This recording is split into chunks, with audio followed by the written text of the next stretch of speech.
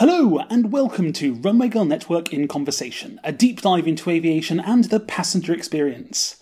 I'm RGN contributing editor John Walton, and today I'm in conversation with Yong, a design partner at Aero Design, based in Singapore and specialising in airline interiors and branding.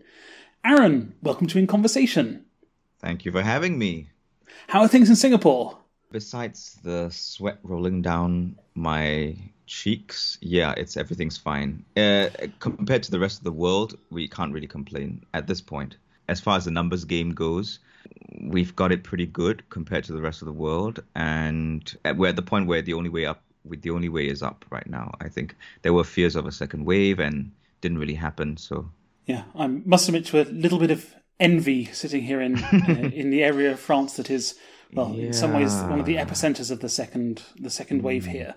We're at the very end of October recording this, and we're looking very much like we're going to be in another at least 4-week-long lockdown. But, we managed the first time, we shall manage again. Mm-hmm. You will, definitely. Humans are a resilient people. Absolutely. And, as indeed is the aviation industry. Now, with Singapore is not alone in Asia in having a relatively greater level of control over the situation, and I'm seeing a number of air corridors that have been opening, and so one of them is between Hong Kong and Singapore. Can you tell us a little bit about that for our listeners who might not be up to date with what's happening on your side of the world? Yeah, so Singapore has actually established several so-called travel corridors with a few countries in the last few months. I think we've got one with New Zealand, although that one's not mutual. Some are, and that's the other thing. So some are unilateral and some are mutual. And so I think the latest news was that we established one with Germany as well. We've got one with one with Japan was announced, Malaysia, China. But the interesting thing about the Hong Kong one is that it's the first one that is not just for essential travel. And that's a big game changer. So for all the other travel corridors that have been announced or arranged, you basically, it's kind of making a really, really inconvenient situation just that little bit less inconvenient by kind of speeding up the process. There's still testing and what have you, but at the end of the day, you should not be traveling, and they advise against it. It's unless you absolutely have to for essential business. With the Hong Kong announcement, what they're basically saying is, and they haven't set the date yet, by the way, but when they do, they will be allowing leisure travel, and I believe that Hong Kong will be the first destination to have this sort of non-essential travel corridor open up with Singapore. I'm pretty sure Singapore is pretty anxious to get as many going as possible, because as a city with no hinterland, no domestic market, a country with no domestic market, no domestic travel whatsoever, it's really, really important that we open the borders and international travel as quickly as possible. Mm-hmm. Yeah. And so what's the situation if you do have to arrive into Singapore right now? Is it a full test and quarantine protocol? Yeah. Yes. So basically, to give you a quick rundown of how it's been since the borders de facto closed, all Singaporeans, basically anyone arriving into Singapore since I think it was April or May, has had to undergo a mandatory 14-day quarantine. Now, this it's an actual quarantine, and it's not a self quarantine like a lot of countries are doing. You're literally whisked away from the airport into a hotel room that's been set up just in a hotel that has already been designated as a quarantine location, and you literally cannot leave the room for that 2-week period. And so it is pretty strict. It's all laid out. That's what your people are expecting. Tons of Singaporeans were returning, and they had to all go through this. It's all paid for by the government, provided you are returning having left Singapore before COVID erupted. So if you decided to, so basically that's the other thing is if you've decided to leave, nothing's really stopping you from leaving right now. Our borders, um, uh, there's there's no law saying you can't go on holiday right now to anywhere you want it that would have you. But the catch is that on your return, sorry, you would have to foot the bill of that quarantine in a hotel for 2 weeks on your own. And in addition to that, up until recently, I think they just announced a revisal of this. If you were to contract COVID, you would not be entitled to subsidized healthcare, which you would if you had not voluntarily gone abroad and come home with the virus. Right. So that's basically how it stands, and that's what Singaporeans have been looking at for the last few months, and all not just Singaporeans, but anyone who's wanted to come to Singapore for whatever reason. And so if you basically you have to really want to come into Singapore to be putting up with that 2 week hotel stay. Mm-hmm. It's not. I know that in some countries most countries I think you declare a place that you're going to quarantine yourself, and you're expected to stay there of your own accord. But in Singapore, it's pretty micromanaged in that respect. Yeah. I mean, that sounds in terms of the hotel and the lock-in aspect, Yes. as it were. That sounds a lot like the Australian and New Zealand kind of situation. But yeah, look, it's strict, and to be honest, that's probably why your rate is significantly less than many of the rates in other countries which have not had quite so strict a set of lockdowns.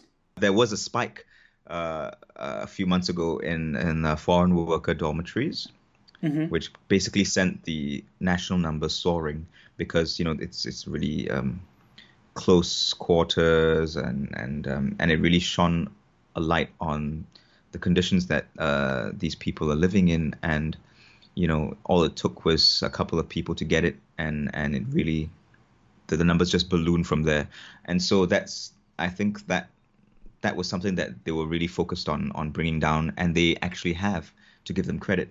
So the numbers as it stands, we literally, like in Singapore, you can subscribe to government updates via WhatsApp, via Telegram, and you literally they will text you every day and tell you what the latest COVID count was for the day. And you know what? I'm gonna look at my government message. This is a very right Singaporean now. thing, and I absolutely Yes, love it. Okay, and it literally says here, as of 12 p.m., the Ministry of Health has preliminarily confirmed that there are no new cases of locally transmitted COVID-19 infection. There are 7 imported cases who had all been placed on a stay-home notice upon arrival in Singapore. Yeah, so I think they've relaxed that sort of big scary hotel stay now, and I think that's mostly in exceptional circumstances. I think depending on the country where they've come from, they will assess it, and I think quite a few people will fall into the category of just being told to stay home, and then they just check up on you and things like that. So it's been it's whatever some may think of the measures, they've definitely been effective. The numbers speak for themselves, I think, and it's I think.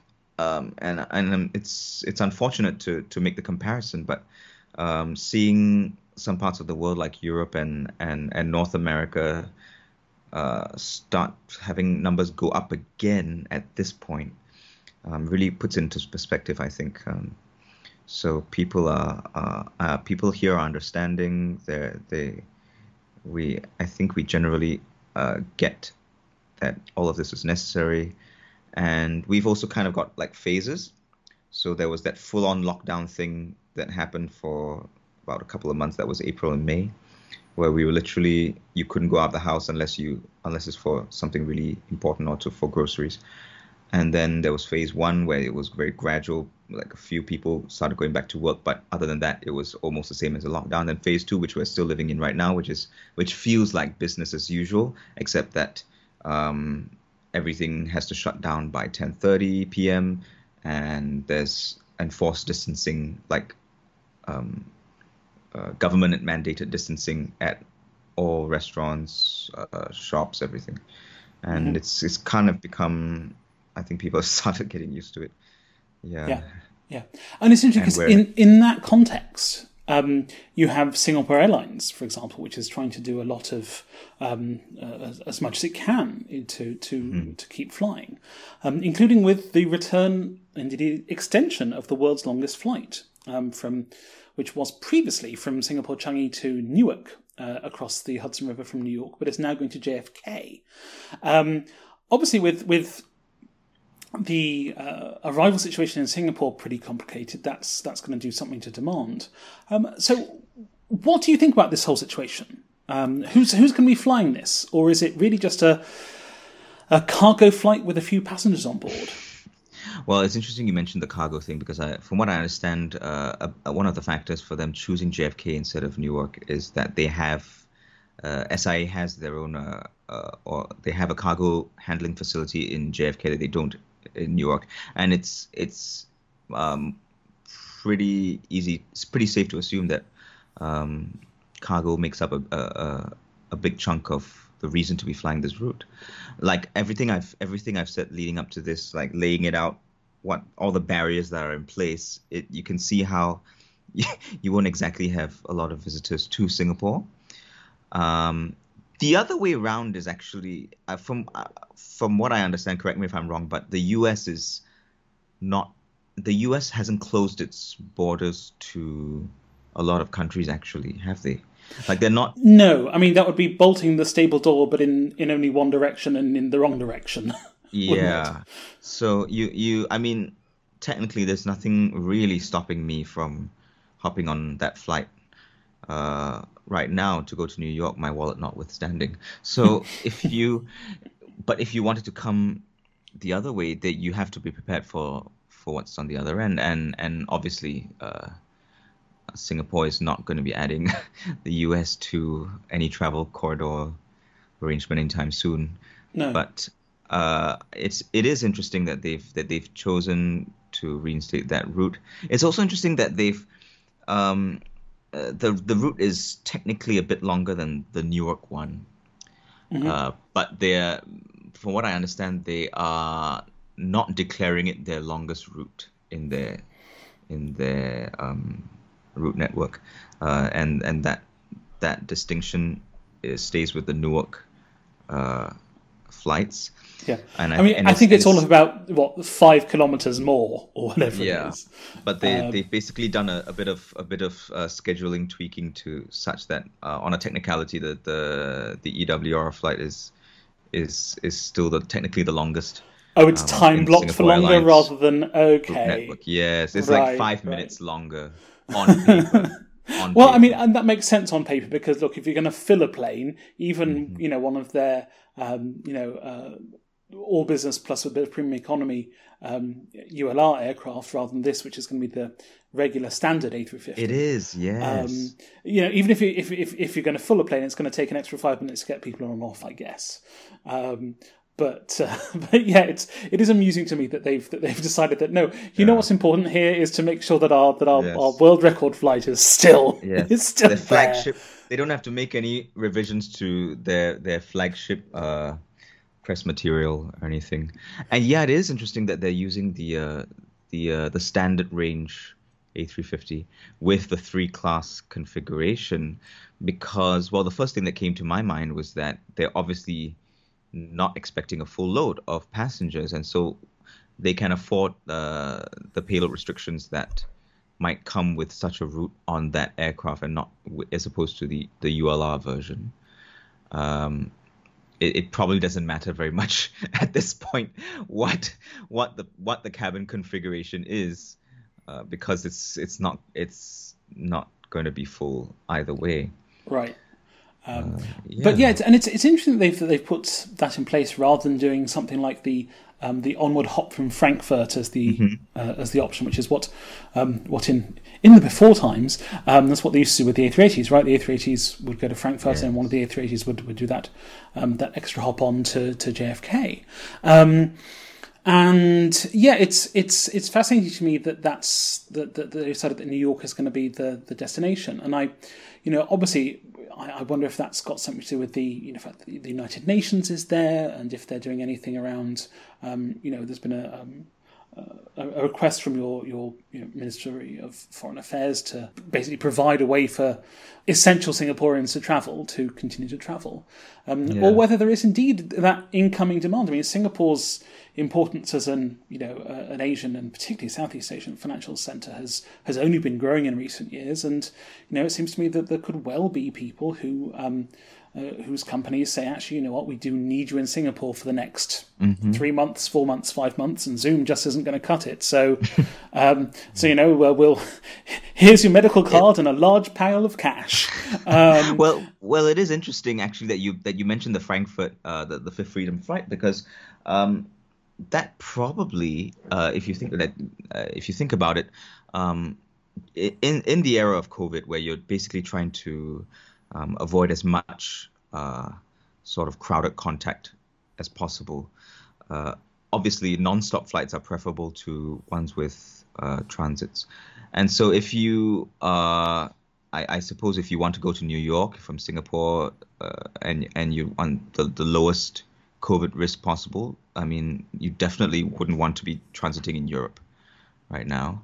I'm not necessarily saying Frankfurt is a risky place to be transiting, but it certainly, I think, it would factor in. And I think the traffic between Europe and the US, of course, I mean, obviously these are people we're all just armchair speculating at this point. But yeah, it definitely, I think the transit factor in the age of COVID is definitely important to consider. And I think all the European flights, as well as far as I know, have all been downgauged to A350s as well. Actually, I believe they recently announced, I think it was last month, that their route network for December, and I think they've reinstated quite a few European destinations, like the slightly thinner routes like Copenhagen and Amsterdam. So that's also encouraging for the industry in general, really. Yeah, that it seems to be picking up. Well, indeed. Fingers crossed that the second wave starts to plateau swiftly, so that's going to be an option, because look, obviously we're coming up to the Christmas holidays, but it's not like any allotment was made for changes to protocols for Eid, or like there's a lot going to be made for Diwali, or indeed, sort of slightly earlier this year, Hanukkah. So it's really, it's one of those things where we're trying to figure out exactly what each family should and can do. So yeah, and it's this whole question of in-cabin safety is a fascinating one. Obviously, over the last month or so, we had a spate of research, whether that was pre-published or pre-submitted or study of studies sort of research, looking at the early transmission of COVID-19 within cabins and among travelling groups. Some of which basically said, well, we haven't been able to detect anything, at which point IATA, of course, turns around and says, flying is safer than, you're less likely to be infected than be struck by lightning, which, I think was perhaps an unhelpful intervention in terms of safety.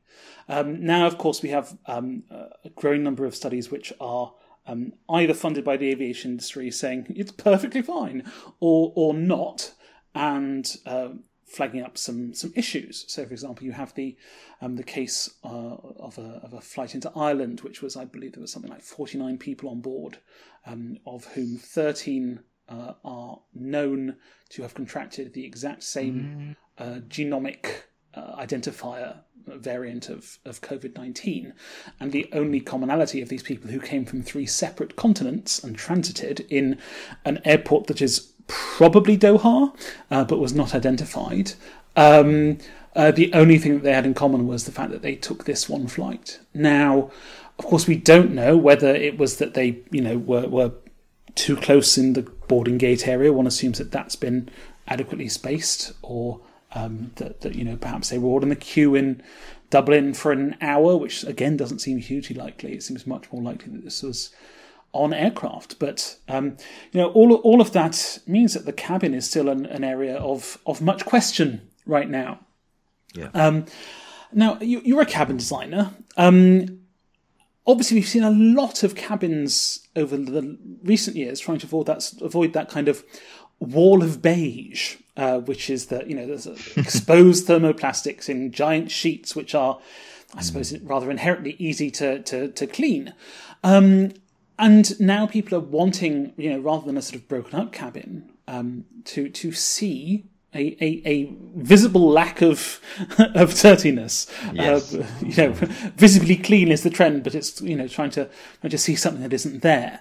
What's that looking like for you? How are you addressing that as a designer?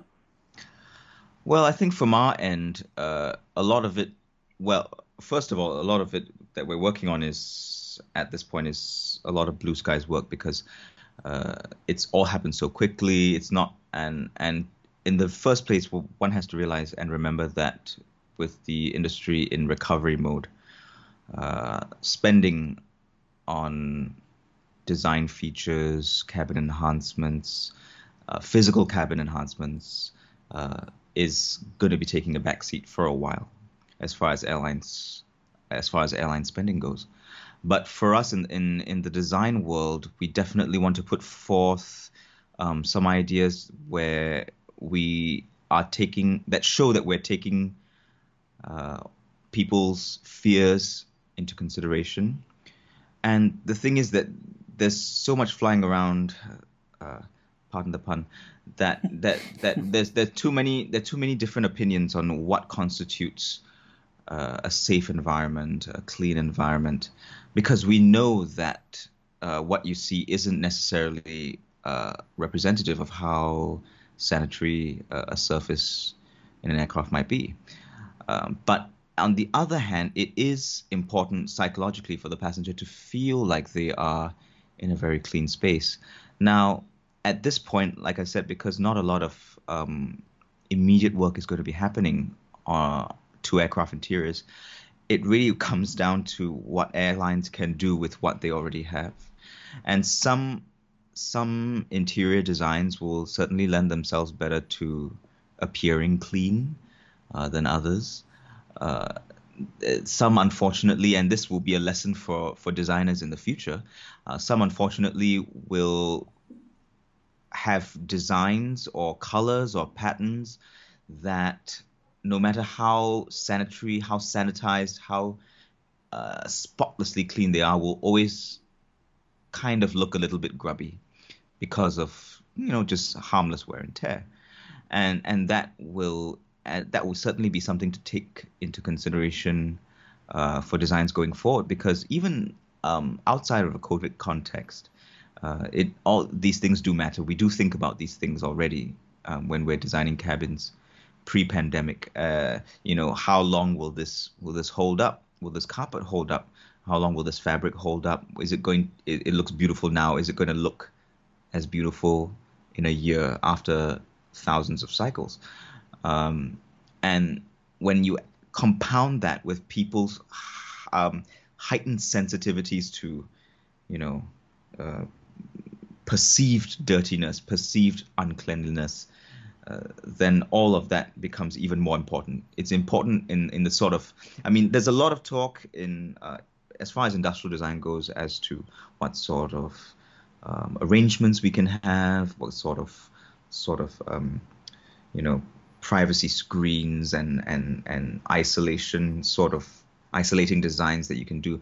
But the CMF aspect is also really important. And so when it comes down to the choices of colors, materials, that all of that has to be given, I think, even more priority than even more consideration than it did before.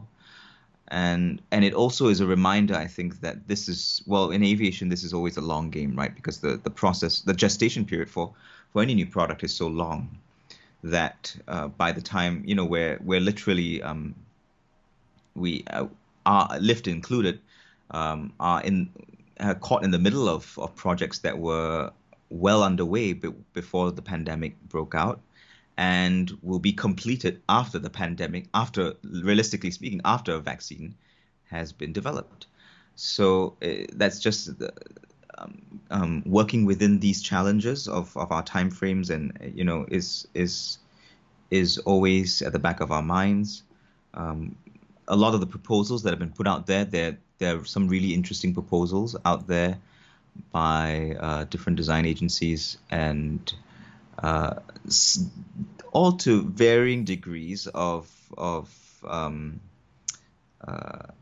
I should say realistic potential. But yeah, I think from our perspective, and what we're not seeing enough, I think, is that focus on perception. Because on the back end, we know, at least we in the aviation industry know, and we have faith in our colleagues across the industry that they're doing everything they can to create a safe and clean environment for their passengers. It's their environment as well, and we know that it's going to be clean. It's going to be as clean as they can make it. Let's put it that way. But convincing the customer is a different ball game, and so that's where I think design can really help. And how we've chosen to design something that might not even be very different, but things like even a simple material choice, for example. I think people will pick. I think the average passenger will pick up, for example, that leather or even faux leather is definitely easier to clean than fabric, than a textile, and that you can imagine this going into play in someone's mind when they're clambering into a seat and sitting down and wondering to themselves, just how clean is this seat? How much dust is it harboring? Have they really cleaned this as effectively as they can? If it's a smooth surface like leather, it's that a bit of that goes away because it's a bit easier for the passenger in their own layman's terms to judge the situation and to decide for themselves whether they think it's clean or not. Yeah, and in many cases to take either their airline provided alcohol wipe or their Naomi Campbell style Dettol wipe that they've brought from home to exactly to take it into their own hands, and that's an interesting point as well, because I think there was a bit of hesitance. I can understand the hesitance at first to provide cleaning kits like that in the beginning, because it kind of, you do run the risk of insinuating that additional cleaning steps are needed, right? So it's kind of like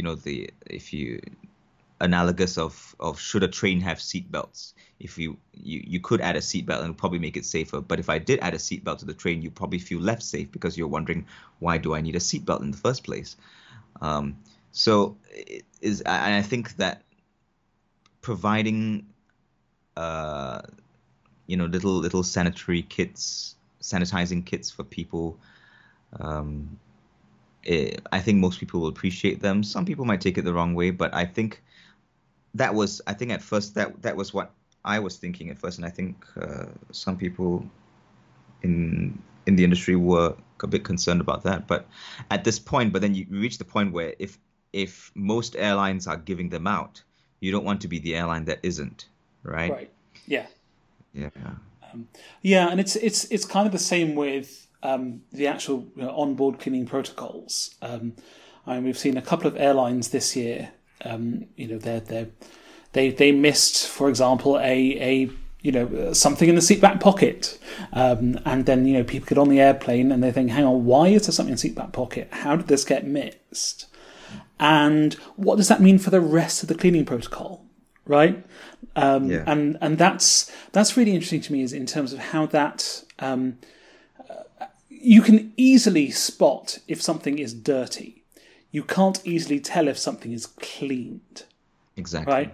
It could just have been missed or skipped. And I think that's going to be really interesting. I mean, we've seen a lot of designers and suppliers talking about using antimicrobial methods, whether that's an applied coating or whether it's something that's sort of created inherently in the material during its manufacture. But then, how do you then flag up to passengers that this is a whatever it is in terms of the actual material? How do you flag up and say, actually, yes, this is a safer material. This material is itself antimicrobial. And then how does that then affect what people do to it, right? Yes. If part of of one of the reasons why we might be being safer is that people are still, inherently wearing masks because it makes sense, and they're, avoiding doing the anecdotal thing where, people will, bring a coffee and then spend the entire flight drinking their coffee and just not put their mask back on. It's this kind of perverse incentive situation.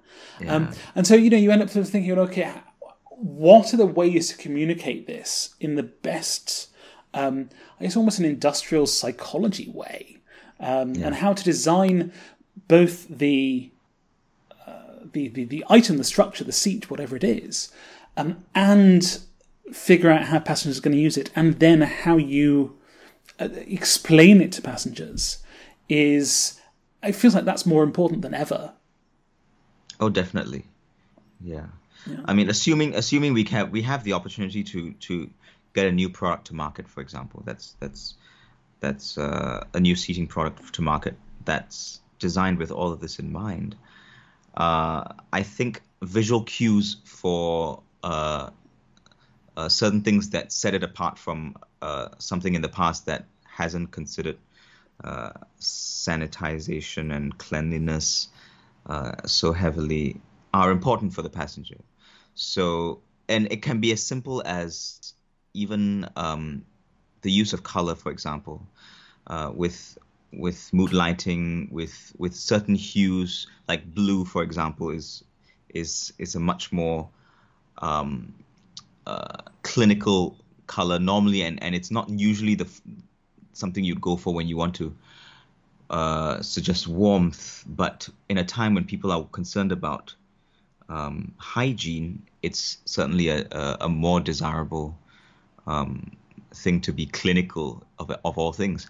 And I think you mentioned highlighting to people whether or not a material was, I guess you could say, special in any way, slightly better for hygiene in any way, antimicrobial or whatever. And that there's lots of ways to go about that. I personally tend to gravitate towards the least environmentally impactful option, because it's very easy to say, okay, so now we're gonna give everyone a little card that says your seat is been specially designed with all this in mind, from an antibacterial fabric that practically cleans itself, and we're our flight attendant and we wipe this plane down every few hours. But I think there are smarter ways to do that. I think with the use of technology and with design cues as well, that kind of, you could have sort of, could be something as simple as having permanently printed elements on, or permanently or debossed elements of the seating product that state its function, that state its antibacterial properties or something.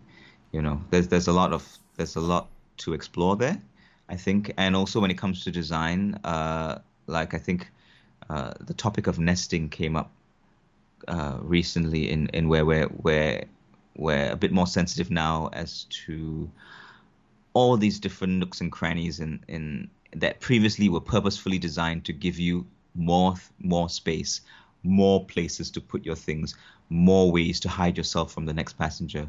Now they are a bit of a liability because they are all possibly dirt and bacteria trapping places. And so future designs, I think, are also going to keep that in mind, have a bit less complex surfaces, and not just less complex in their construction, but visibly so that the passenger can see that this is easy to clean. This is, there aren't any going to be hidden surfaces here and there. And like I said, treat it with whatever design decisions in color and material to reassure the passenger, I think. Yeah, definitely. It's all fascinating just to think about how designers are going to be incorporating this in both the current generation of seats, which are, really, as you say, in production and will be produced during and after this pandemic, but also the next round of design seats. Fascinating stuff. Now, this is already a bit of a bumper episode, but I wanted to end on a bit of a fun note. So in Singapore Airlines has been doing all sorts of things around reminding people of the passenger experience. So let's talk about that. First, let's talk about the on-ground dining experience that they've been offering. Aaron, tell us about this, because it sounds great to me. I'm not going to lie.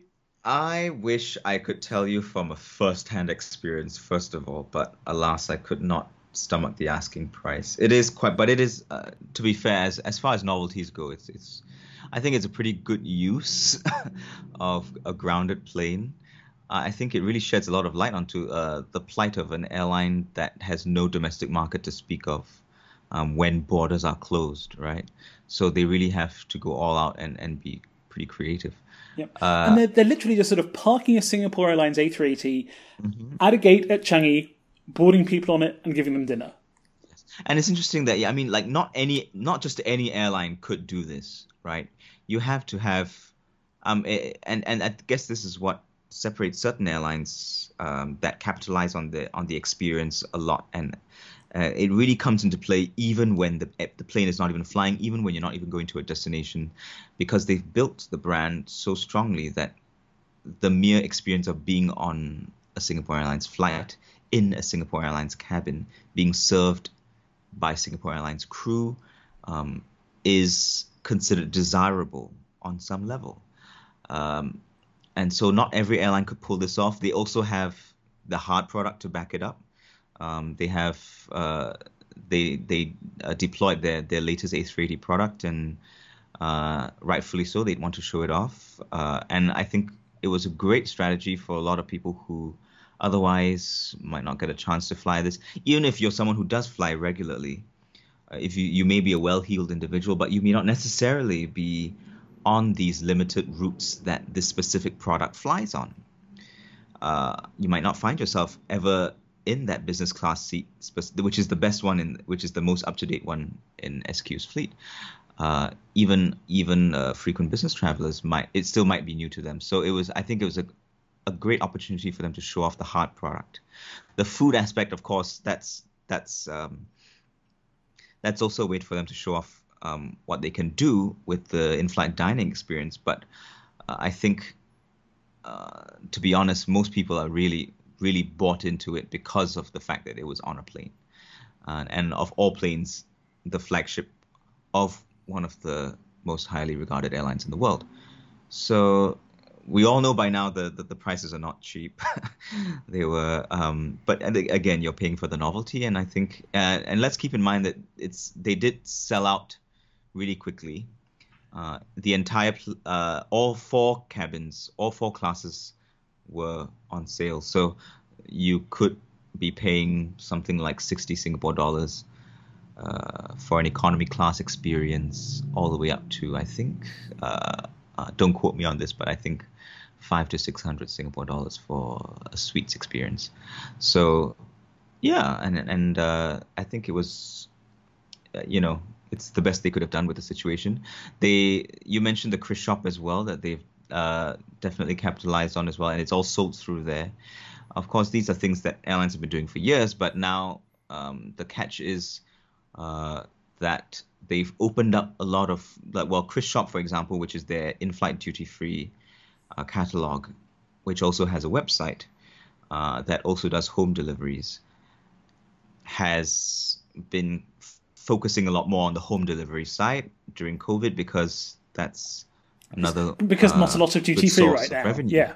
Exactly. Yeah. And so opening up a lot of the retail opportunities for that normally were reserved for in-flight sales. Now they're giving like things like liquor and electronics that normally would be subject to duties. They would be selling them domestically in Singapore. And absorbing a lot of the cost as well. And so basically incentivizing people to keep engaging with the airline brand, with the airline product. On the face of it, I myself have been happy to order from them because you get, it's kind of the best of both worlds. You don't have to fly and you still get your mileage perks or whatever. And of course everything is priced pretty aggressively in this time. So they're doing whatever they can, and it's quite understandable, especially for an airline, like I said, that hasn't got any domestic market to sustain them through this period. Yeah. And to me, it's fascinating about how the brand equity which the airline has invested, and let's be very clear, this is a financial investment as well as as anything else, over the years. Even if that's going back all the way to the 1969 Pierre Balmain Sarong Kabaya dresses, right, which I think is probably the greatest investment in a piece of airline branding ever, right? It's the same year as Concorde, which is outlasted, the same year as the 747, which it's outlasted. It's fascinating to me how much benefit that it has been very clear that can bring to an airline in a time of crisis, and I think that's something for. Once we all get flying again, hopefully next year, fingers crossed. Once things start to, return to, not even return to, once we start to find where the new normal is, and airlines start to think about how they position themselves, how they discover who they are in the post-COVID world, and who their travellers are and who their customers are. That's certainly something to think about. Exactly. And Aaron, thank you. It's been a very thought-provoking conversation today. Listeners, we certainly hope that you've enjoyed it, and we're always keen to find out what you think. Please feel free to email me at john@runwaygirlnetwork.com with any suggestions. Aaron, thank you for joining us today. Where can folks continue the conversation with you online? Well, I'm on most socials at Aaron Samuel Yong. That's my name spelt out. And we're also with Lyft at lyft.aero. It's exactly how it sounds. We've got some interesting products in the pipeline. We can't wait to share. It's unusual to be optimistic in this time, but we are looking on the bright side, and we're looking forward to sharing what we've been working on with the world as soon as we can. And hopefully that we really stand in solidarity with everyone in aviation, and depending on what job you are employed with, it can range from mildly inconvenienced to extremely tough. And so our thoughts go out to everyone affected by this crisis, especially in our industry as well. Yeah, ours too. As ever, listeners, you can find me on Twitter at ThatJohn, and everything from RGN on Twitter at RunwayGirl, and of course at runwaygirlnetwork.com. If you enjoy these conversations, please do leave a rating and review wherever you get your podcasts, and thanks for listening.